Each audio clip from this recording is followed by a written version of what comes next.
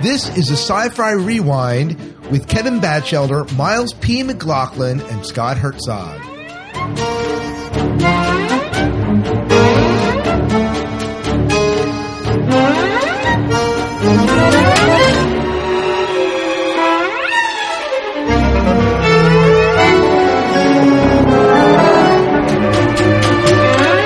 Welcome to the Sci-Fi Rewind. I'm one of your hosts, Scott Herzog, and with me is... Hello, I'm Miles P. McLaughlin. And, we're kind of interrupting this regularly scheduled broadcast because Kevin's not with us. Mm-hmm. Not right now. He will be later on the show. But we just wanted to chime in saying we are not going to be recording with Kevin next month. Not because we hate Kevin, because he's insanely busy. But we did want to announce the movie that we are going to be doing for the month of March. Mm-hmm. And it's actually something that's kind of fun. I know it's near and dear to Miles' heart. And there's a lot of people that hail this as being the classic in the genre. Oh, true, very true. Right. And so what movie are we doing, Miles? We're going to review Star Trek Wrath of Khan. Right. And not that it hasn't been done before, but you never quite had it the way the diner's going to present it. Well, sure. I mean, you haven't heard Scott and I take it apart, or whoever, who our guest host will be at that time. And we will have a guest host. Yes.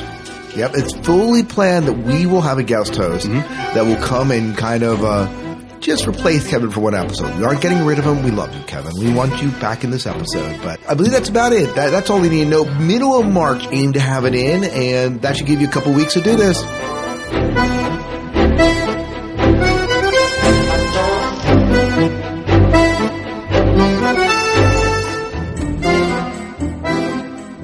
Welcome to the Sci-Fi Rewind. This is Scott Herzog. I'm one of your hosts of this monthly podcast segment that we do. With me is... Good evening, I'm Miles P. McLaughlin. And he's also from the Sci-Fi Diner podcast. And also with us all the way from Massachusetts is... This is Kevin Batchelder. Yeah, well, make it sound like we're far away, Scott. You guys are only in Pennsylvania. I know. What is it, like an 8-hour drive? It could be in your backyard. Yeah, we could probably do this live together someday. Yeah, and we should. But you're right. Yeah, or maybe meet halfway in between somewhere. I don't know. But yes. We'll have to con it somewhere when we're both. Yeah, we will. We'll have to find an excuse. Maybe when we're at the New York Comic Con, we can kind of figure out this kind of middle ground. I don't know. Yeah.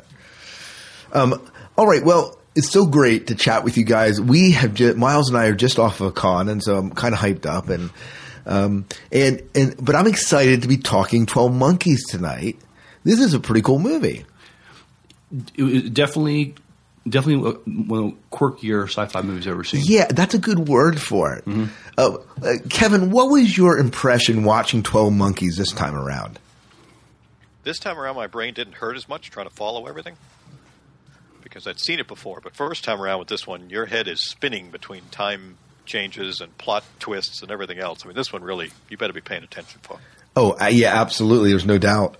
Because there's a lot, and there's a lot when you go through it a second time or a third time that you're catching you didn't catch the first time. That's just the way this movie runs. One of the things about this movie that I really thought stood out for me was not necessarily the science fiction element of it. Mm-hmm. When I watched this, the thing that really captured my attention was the performance of Bruce Willis and Brad Pitt. Yeah, I would agree. I mean, both of them definitely sort of broke their own type by their performances in this movie. Yeah. Just very, very, very strong cast all around, really. Mm-hmm. Yeah. But the sci-fi elements are... I mean, obviously they're a big part of it, but you're right. It becomes more. I mean, it starts out because of the setting, very science fiction-y and time travel-y. But you're right. Once things settle in, you start paying a lot more attention to character in this one than maybe you do in a lot of other movies we might discuss. Yeah, absolutely. Although it did have the sci-fi. I mean, it was definitely the side in the future was definitely dystopian and apocalyptic. I mean, only 1 billion people are alive, so it's definitely apocalyptic, but it's not a very clean sci-fi movie, which maybe I don't know. I mean, which was different for the time. It was just it was being that it was definitely a darker sci-fi movie, right? I know by clean, you're talking just the landscape. The landscape, yeah, a landscape. It was just especially very dystopian. I know. I'm thinking especially at that one monument in Philadelphia that's supposed to be there that you see them that it's all graffitied up. I mean, you would never see that these days if you could, but it's just all great. There's trash everywhere, and this is supposed to be 1996. You know, when that's occurring, and it's it's so they do. It's very gritty and very gritty for the time. Mm-hmm. Yeah, I think some of the notes I was reading, I mean, most of it was shot actually in Baltimore and Philly and such. So, yeah. Well, I thought, Kevin, one of the things that might be kind of nice to do for people who might be jumping on board and haven't really watched 12 Monkeys. I don't know why you would, but if you do, maybe it'd be helpful to give a little summary of the movie. And I know we haven't done this in the past, but it might be helpful for people that are leaping on, don't want to go watch the movie, but want to kind of get an idea of what this is about. So I'm just going to read a short summary here, if that's okay. Sure. Okay, so here's a summary of 12 Monkeys if you've never watched it. Basically, an unknown and lethal virus has wiped out 5 billion people in 1996. Only 1% of the population has survived by the year 2035 and is forced to live underground. A convict by the name of James Cole reluctantly volunteered to be sent back in time to 1996 to gather information about the origin of the epidemic, who he's told was spread by a mysterious army of the 12 Monkeys, and locate the virus before it mutates so that scientists can study it. Unfortunately, Cole is mistakenly sent to 1990, 6 years earlier than expected, and is arrested and locked in a mental institution, where he meets Dr. Catherine Riley, a psychiatrist, and Jeffrey Goins, the insane son of a famous scientist and virus expert. So that's just a synopsis of the first really part, and it kind of spirals out from there. But that gives a good premise for it. So before we get into like the nuts and bolts, I always read the stats, and this movie did actually really well. In fact, I read somewhere that Terry, what's his last name again? Oh, I forget. Gilliam. Yeah, thank you, Terry Gilliam. This movie made 5 times the budget. Mm-hmm. So did very well. Domestic gross being about $60 million, not huge for today's standard, but you're talking 1995 here. And then also worldwide brought in an additional $111 million. That's good. Yeah, not bad. Not a bad haul from this movie. Yeah. Now, did you folks get a chance to watch the making of featurette that's on the DVD? No, I did not. No, it's just, for anyone who might be interested, it's certainly one of those ones. They do a good job. They had a film crew follow Terry Gilliam around as they did the initial production and setup for this movie, and they were really in a bit of a financial bind. I think it was Universal put them in terms of a very stick to the budget. They had to get very creative with some of the stuff. So Universal was certainly not, 100% positive this thing was going to make any money. So they had to get pretty creative, and it's nice to see some creative people be able to pull a lot of these things together to turn something in that's not only creatively exciting but also financially successful. Well, and the only thing that I came across when I'm doing just a little bit of research on the movie is that Bruce Willis kind of took a lower salary than his star status normally would entitle, partly because of the budget restrictions, as you're saying. Mm-hmm. But he did that also to kind of work with Terry. Mm-hmm. And I think actually it says that Bruce did the movie for free, but it was only after the movie was released that he was paid. So I don't know the authenticity of that, but however much you can trust IMDb for its information, right? Yeah, but put the asterisk on it. Yeah. So the note found on IMDb, which is maybe a little bit better, maybe a little bit better than Wikipedia. I don't know. But I think Brad Pitt also kind of was said to sign up for this movie for a relatively small salary. Now, that being said, he was kind of an up-and-coming actor at the time. By the time the movie was actually released, Interview with the Vampire had come out, Legends of the Fall 7 had been released, making him a top salary actor. But when he was actually signed on for the movie, it was prior to these. Okay. So, yeah, I wasn't sure of the timing of when his meteoric rise occurred. Yeah, what was bad? I remember, Legends of the Fall hit. It was Brad Pitt without his shirt on and long hair. Come on. Mm-hmm. But he also, got nominated for an Oscar, for crying out loud. I know. Which film was that? Was that for Legend? No, this one. Oh, it was for this one. Yes. Well, and it's no wonder. I was one of my favorite character, even though it's James Cole. my favorite character absolutely is Brad Pitt's character. This was a pretty good movie here, and I especially like Brad Pitt's performance in it. I think some of my favorite quotes. Did he say I'm going to pee? I don't know. I think he did. But I think some of my favorite quotes are from Brad Pitt. Yeah, he plays over the top really good. Oh my word! And, this is prior to Fight Club coming out, because I saw a lot of Fight Club in his character here. Mm-hmm. I don't know, where do you want to take this as far as a direction goes? Well, I'm curious just for some general thoughts from either of you guys. I mean, when first instincts, first time seeing it. Did you see it before? No, I have not. Okay, so I had. So really, it has to be what stood out to you? Well, I kind of knew this was going to be a different movie as soon as I heard the music. The music was definitely quirky, definitely not your typical sci-fi movie. Not an orchestrated piece. It was the instrument in the background. I'm trying to remember the name of the instrument, but it was just definitely this was going to be different as soon as it started. Yeah, I think one of the things, like I mentioned to you, Miles, that this is almost like there's almost a gypsy element to the music. I don't know. It's not your usual sci-fi music.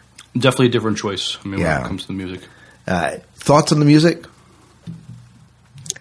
I can't say that it stood out to me. I don't mean that in a negative way, but how some films, like Miles was saying, you really catch it. I mean, it's a Terry Gilliam film, and his creative side of things is quite unique. So maybe I expected something a little odd, and therefore it fit in well.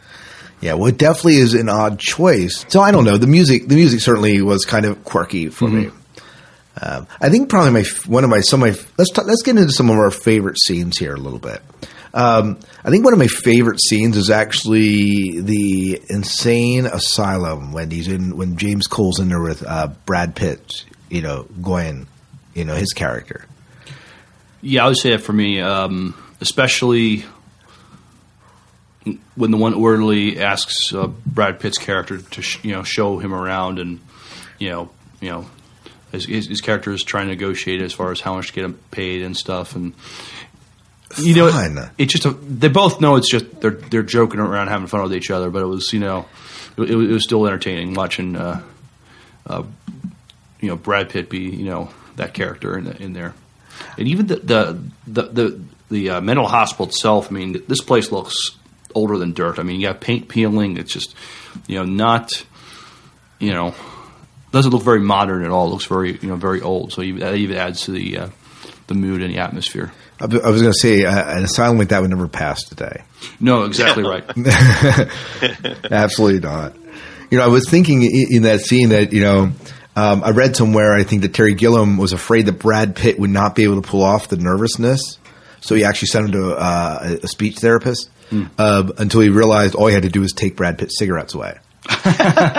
and so then he played it exactly like Terry wanted. Oh, cool. I was convinced. Yeah, it was, I think some of my favorite quotes come from just that scene. And like one of them, and I actually want your thoughts on this, Kevin, but the one quote he says, Semmelweis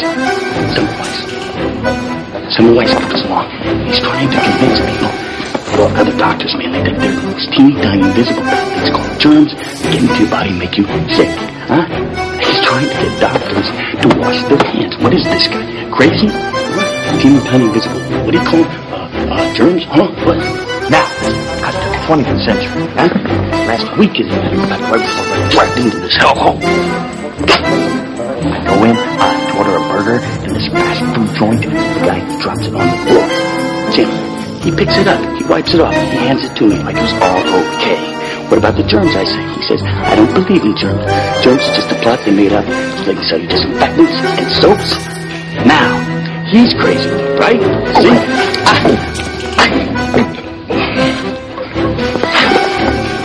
There's no right, there's no wrong, there's only popular opinion. You believe in germs, right? I'm not crazy. Of course not. Of course not. You want to escape, right? That's very sane.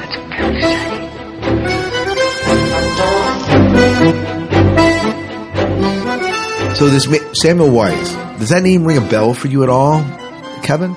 No. Samuel Weiss from Fringe? No, sorry, it's not clicking. What about the bowling alley attendant? Oh, okay. Wasn't he Sam? That was Sam Weiss. Mm-hmm. Sam. Yeah, I know it was Sam. I didn't know the last name didn't click with me. Yeah. So I didn't know if Fringe was actually, it was just a random happenstance, or if they were actually pulling it from this. Oh, that could have been. I wouldn't put it past the Fringe producers. No, they're trying to love to go to detail. Yeah, and they're trying to pull a lot of stuff over our eyes right now. So, but, so I think this is just an example of some of the lines and dialogue that Pitts delivers so beautifully. Oh yeah, you totally believe that he is just crazy as a loon. Oh, absolutely. Miles, do you have a favorite scene, favorite part, favorite quote that kind of stands out there?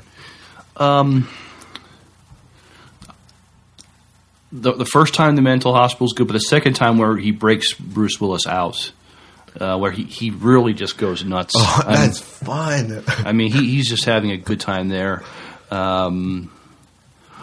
Or the scene between that giant, that big bedroom. He just starts.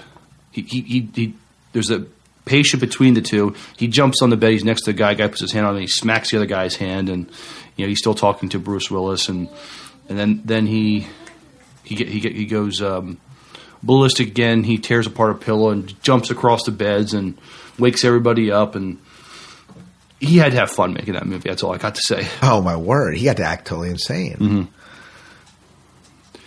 Yeah, and he definitely accomplished it. No, absolutely. I was thinking it's funny you talk about the cigarettes bit. With some of that stuff, I started to think that, this is, if you give someone like 8 cups of coffee, he could certainly pull it off doing all that stuff. Yeah. Wasn't there a, do you remember when Mad TV was on, Kevin? Oh, yeah. Do you remember Caffeine Man? I have vague memories. It's not sticking, but yes. but that's what it reminds me of just a little bit. I know it's I probably watched like 2 episodes, and one of them happened to have that. So yeah, Kevin, did you have a favorite scene that kind of stuck out to you? It's not so much a scene. The thing that I really love and why this movie is so great as far as its rewatchability is how it plays through the whole movie, but really how early on, naturally, when Bruce Willis is trying to convince Madeline Stowe's character, the Catherine Rayleigh, that all this is real, that this whole time travel thing, everything else, he spends probably the first half to 2/3 of the movie trying to do that. And then as we get towards the end, the situation totally flips, where he now starts believing that, okay, yes, I am crazy, and it was all made up, and now she's the one who's seen enough clues to realize it's real, and she has to instead try to convince him that he was actually spewing correct information to start with. And I love that total shift in those two characters as it occurs slowly throughout the movie. Oh, yeah. Yeah, so it's more, I mean, there are some wonderful scenes, but to me, that's the thing, especially on a rewatch going back, you can pick up the subtleties of how far in one extreme he is and she is early, and then towards the middle of the movie, they're kind of close together, and then eventually one passes the other in terms of who really believes. It's just so well done. And she has the facts to back it up that he's not crazy. I mean, she's got that, I mean, we're kind of going later in the movie, but she has an old picture of him. Which another thing is the time travel technology that these people have. It's not perfect. It's flawed. It usually doesn't send them to the right place the first time. And one time it sent him and another guy back to World War I. They had no reason to go back there, but that was something that provided ample evidence because there's a photograph of them there. Right. Not to mention the bullet in his leg. The bullet wound. Yeah. Yeah. Mm-hmm. We focused a little bit on, well, actually a lot of what we've talked about is focused a little bit on Bruce Willis and especially on Brad Pitt, but there were other notable actors as you go back and rewatch, you're like, oh, I know that actor. What other actors did you guys pick out that kind of stood out? I didn't know Frank Gorshin, the guy who played the Riddler in the original Batman TV series, and also known for his he did impersonations. I was surprised to see him in there. Yeah. I think David Morse, who was Dr. Peters, one of the biologists or whatever they were, the one working with the virus. I mean, he's been in so much stuff, like from the. I think I want to say he was in. He was definitely in Contact. He's been in a bunch of other movies here and there that he's done kind of bit roles in. I was like, I know that guy. But, I've definitely seen him around. Who's the other guy you mentioned? The older guy. Oh, Christopher Plummer. He played Brad Pitt's father, the chemist, and he played a good performance by him. Mm-hmm. Yeah. So there's so there's quite an impressive. Well, number one, there's quite an impressive cast for the amount of for the low budget it had. So yeah, they got some big names. Now, I don't know my film history quite as well as I should, but Kevin, do you know why actors really wanted to work with Terry Gilliam? What made him? Well, he's. I mean, he's well known as a creative visionary. Some of his films, Brazil, from a few years, I think, before this. I'm not sure the exact dates, or even a little more, maybe 10 years. I don't remember the dates on them, but was quite a creative piece, and Baron Munchausen, and he's done some really creative stuff way back to the Monty Python days. Yeah, I mean, he did Monty Python, Quest for the Holy Grail, Life of Brian.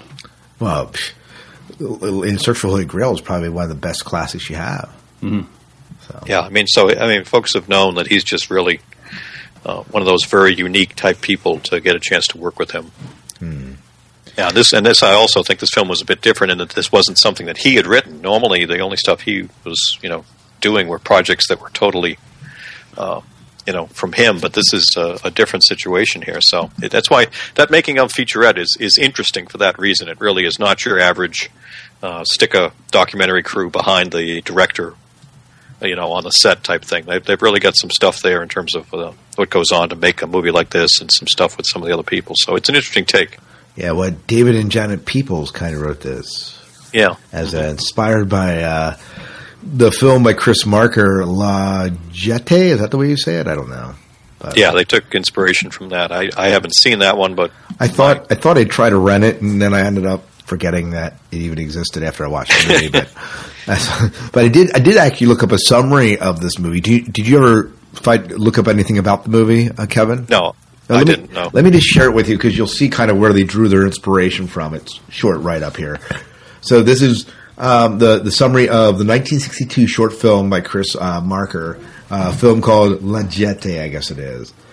A man, Davos Hanek, is a prisoner in the aftermath of a Third World War in a destroyed post-apocalyptic Paris where survivors live underground in La Palais de Chalat. I'm totally butchering that. Galleries. Scientists research time travel, hoping to send test tubes to different time periods to call past and future to rescue the present.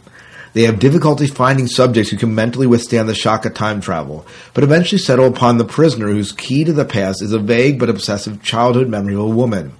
During an incident where a man was killed on the boarding platform at Orly Airport. After several attempts, he reaches the pre-war period. He meets a woman from his memory, and they develop a romantic relationship. After successful passages into the past, experimenters attempt to send him into the far future. In a brief meeting with the technologically advanced people of the future, he is given a power unit sufficient to regenerate his own destroyed society. Upon his return, his mission is accomplished. He discerns that he is about to be executed by his jailers. He's contacted by the people of the future who offer to help him escape to their time permanently, but he asks instead to return to the pre-war time period of his childhood, hoping to find a woman again. He's returned and does find her at the jetty of the airport. However, the agent of his jailers has followed and assassinates him. In his final moments, he realizes that the death which he witnessed as a child and has haunted him for his entire life was none other than his own. So, a lot of parallels. Oh yeah, I mean, and they definitely picked a good piece to do a, expanded. Now, is there a reason you think maybe they eliminated not going to the future in 12 Monkeys? I don't think it was necessarily needed, and also like we had said before, they had a limited budget. I mean, the set for the future was very modest. It was just modern day shown at just more dilapidated. And really, it was a soundstage, I assume, that they just created to create that elaborate, indoor jail cell. The jail cell in the lab, in the lab mostly, yeah. Although the scene actually from the future that sticks out in my mind is not the underground, but it's when he's on the surface and he's out there and that bear roars. Yeah, and it's up in that lion roars and it's up in the roof of that building. Mm-hmm. That's the one that sticks out to me. Mm-hmm.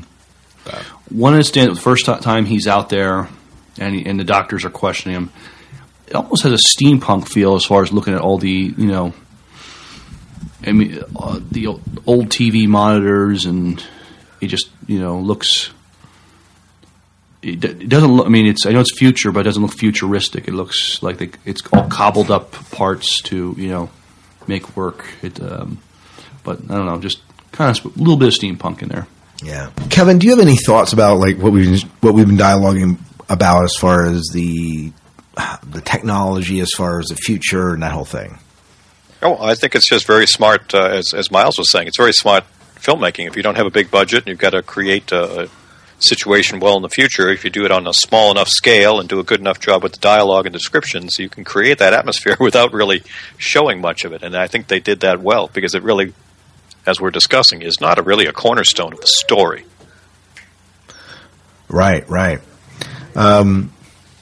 So what other things kind of stick out for you guys as we look at this movie? This movie really, as you look at this movie's in the top 100, right? Kevin, I don't have a list in front of me, but I think it is. Oh, yeah. From many critics, it is definitely considered one of the top sci-fi films of all time. Yeah. And again, it's not like we're doing any space travel, but it's a time travel. It's a kind of viral, post-apocalyptic type thing. I love the way everything's kind of, interrelated, like a phone call. Things as simple as a phone call they received from the past, right? That they reconstruct, and they say, "Did you make this phone call?" And he's like, "No," and it ends up being the woman, of course, that he meets, and how that's connected, and how the fact that the Army of the 12 Monkeys comes from James Cole himself. Yeah, well, he sort of had a reality check when he thought maybe he was the cause of the destruction of the world as we knew it. When in a drugged at Hayes, he said, "Wouldn't it be better just that there's no people," or something like that, to Brad Pitt's character. Yeah, so and is he? Are his words? I mean, he doesn't actually carry it out, but is he the inspiration? Right. Right. Also interesting seeing his. Obviously, the world that he comes from, you can't, you can't go outside without some kind of environmental suit. I mean, he's in he's in prison, and so when he's in our time, the air, you could breathe the air. There's music. It's his character just reacting to how much life is better, and so he wants to. Makes plans to stay in that present. Yeah, we really don't get much of an idea what the world is really like, except for that prison lab and the brief moments he's on the surface in the future. Mm-hmm. So, I mean, anything stand out else, like other scenes, other themes? I mean, this whole idea of what's sane and what's insanity, that's things kind of explores a theme, but anything else that kind of sticks out to you as far as themes and ideas? Yeah, toothless guy, the guy, the homeless guy that pulled out a bunch of his teeth, or do we think? Well, this is where we talk about, is Bruce Willis' character sane or not? I mean, he hears him in the future, and then he bumps into him into the past, and the guy knows him. What was his story? I have no clue, Miles. Maybe you do. I don't. No, that's one of the cool parts, is that really, unless I need to do several more rewatches, I have yet to figure out was that whole concept of the guy, in his head, so to speak, the one talking to him when he's on the gurney and when he's in the bathroom near the end, and this whole idea of telling him, kind of forcing him in the right direction. Was that in his head, or was that somehow someone able to steer him to do what was necessary to take care of things? That's a very intriguing thing, yeah. And as Miles said, the bum in the quote present time that he runs into, is it the same guy, or is that just his mind making the voice sound the same. We never really know, or at least I don't. Mm-hmm. Yeah. Yeah, I don't know, and I don't have an answer for that either. But Kevin, you were about to say something.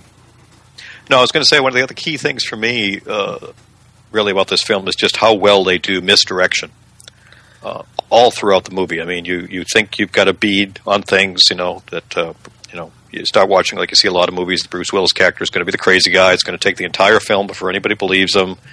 The calm, rational psychiatrist lady is going to stay calm and rational, and once you start discovering this whole idea of the 12 monkeys and the virus release and the Brad Pitt character, you're sure, him and his cohorts are the ones who caused it. So many times throughout the movie, they just keep pulling the rug out from under you. No, that's not really what happened. No, hey, look at this. Oh, actually, Bruce Willis is, like you said, crazy talk to the Brad Pitt character is what caused the whole virus to start. No, that's not what it really is. All this other stuff, all throughout the movie, they keep spinning you so many different times. And then at the end, they give you a bit of an odd, open-ended ending that you can't really even be sure what it all means. Oh, I know. So that's where, so many folks consider it to be such a brilliant movie, is it's not cookie cutter. It's definitely, like you said, it's not cookie cutter in the sense that they're oftentimes in science fiction, they'll try to use time travel to go back to the past to avert a disaster. That doesn't seem to be the people in the future's main concern. They just want to get information so they can cure this thing. They're not concerned about averting this disaster in the first place. Well, technically, they go back and create the disaster.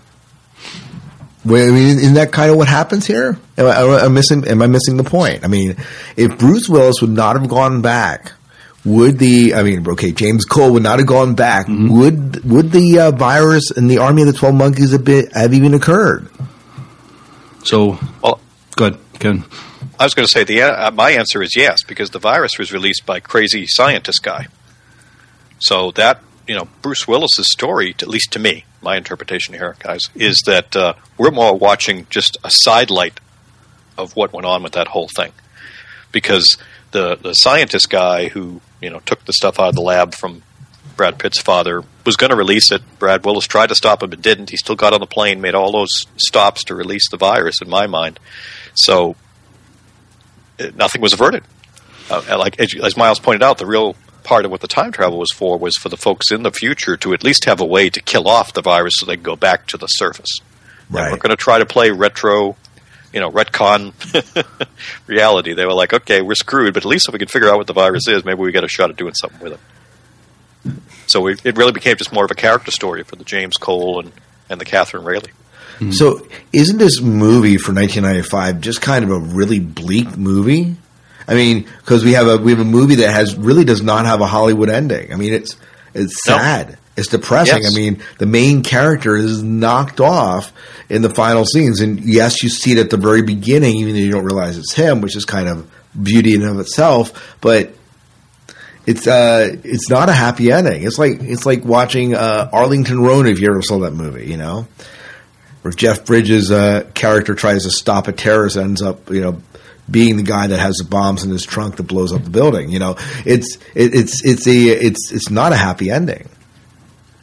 No, not at all, which is part of why it's a good movie in that sense, that especially for those of us who watch a lot of movies, like we said, we get to think we know the cookie cutter. So when something like this can totally pull it out from under you, if you're right. If you're going to see movies because you want to walk out happy or with a smile or feel like the hero made a difference, you don't want to watch this one.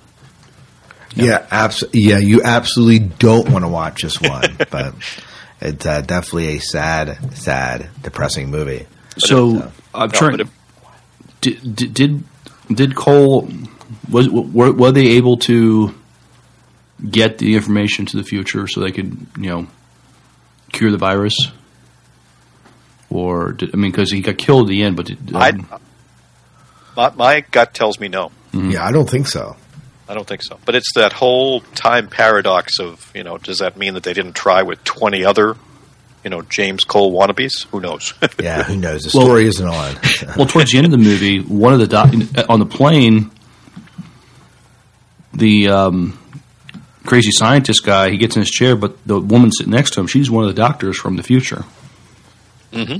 So I mean, I guess it's another. That is true. Another attempt from the future to try to, at least learn what the virus is, so they can, Or are the people? Did they help make the virus? I mean, I don't know. There's a lot of questions that brings. Mm-hmm.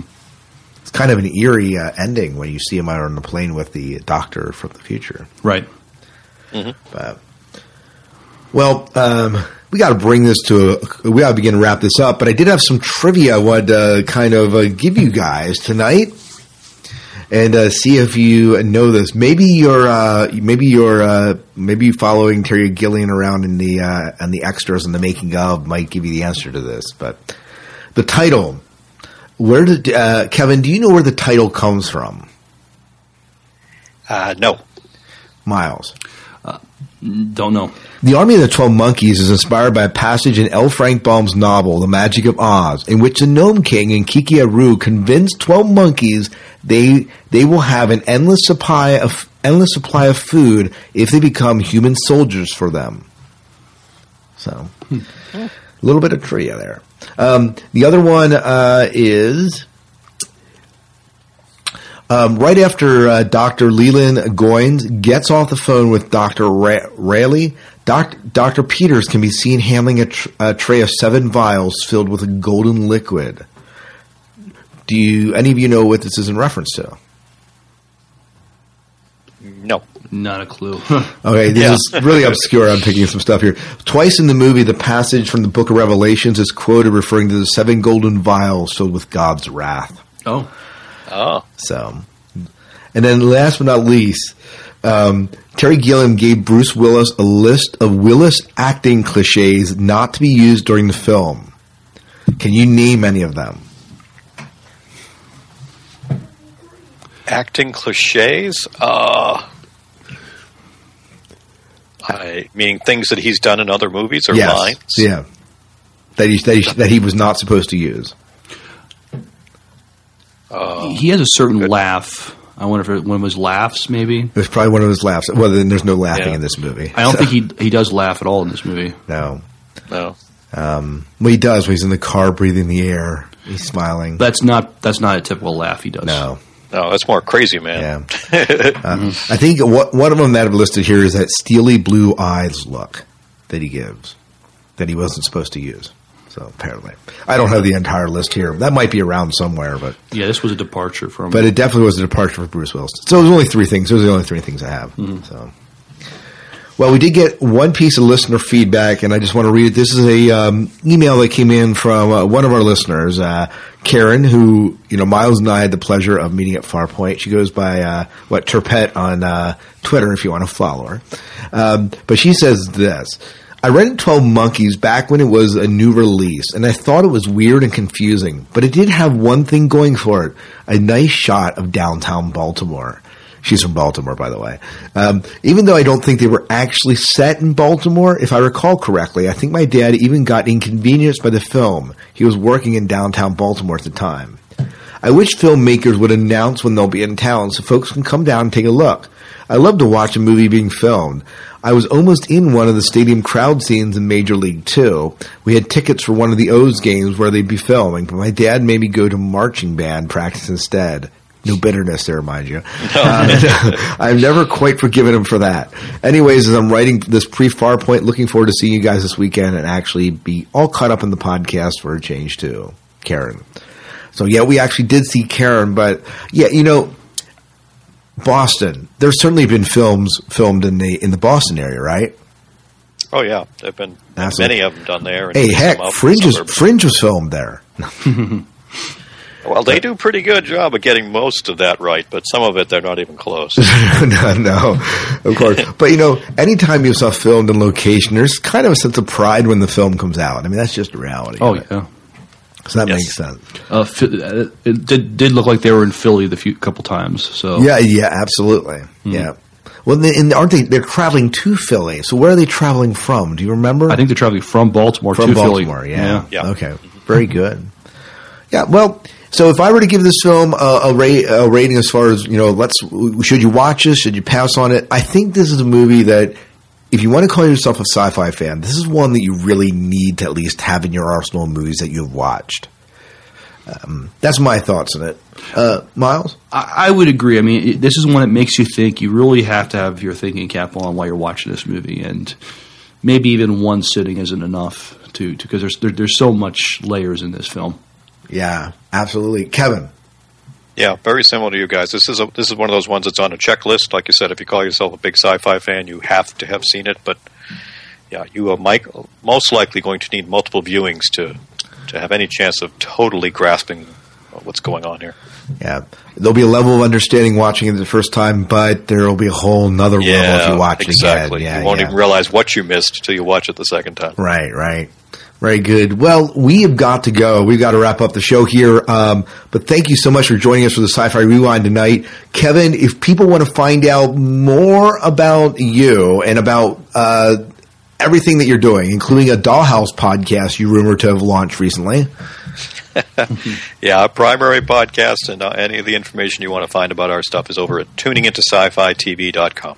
Very good. And you can obviously find us, Miles and I, are hanging out at the Sci-Fi Diner, making lattes, food, and everything else that we want to eat and drink there. And you can find us at the Sci-Fi Diner Podcast.com. Kevin, I believe you're going to be off next month because you have an insane schedule. Yep, I got some other commitments, so I'm going to have to step back and let you two very capably steer this ship. Oh, yeah. Well, we're going to see if we can get a third person on. That's for sure. We'll see what we can do here. But thank you so much for joining us, Kevin. And I got to go pick up my daughter from basketball practice. So, life never stops. Yeah. All right. We'll see ya.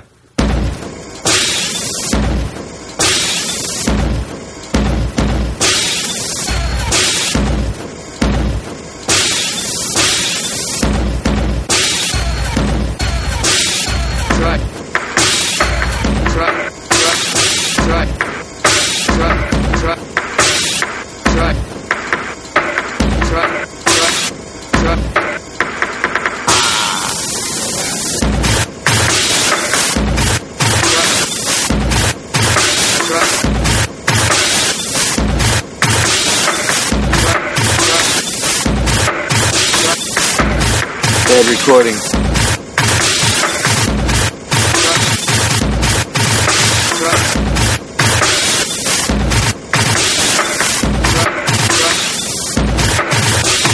Bad recording. Distorted.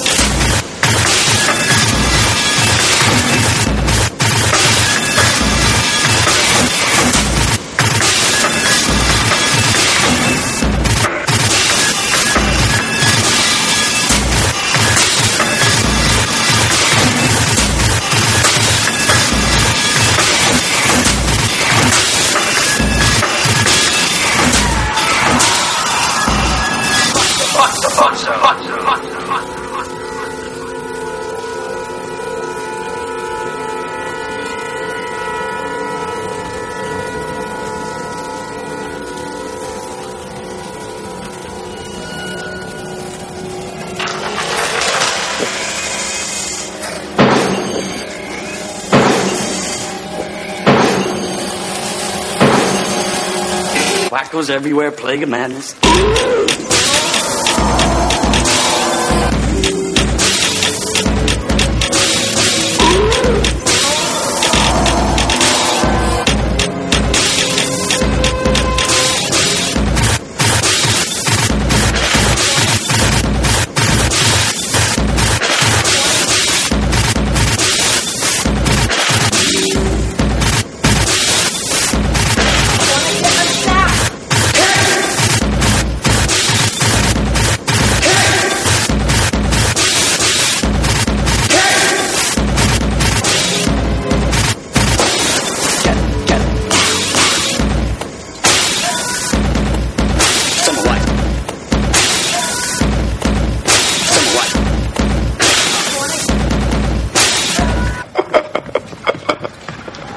Yes, my son.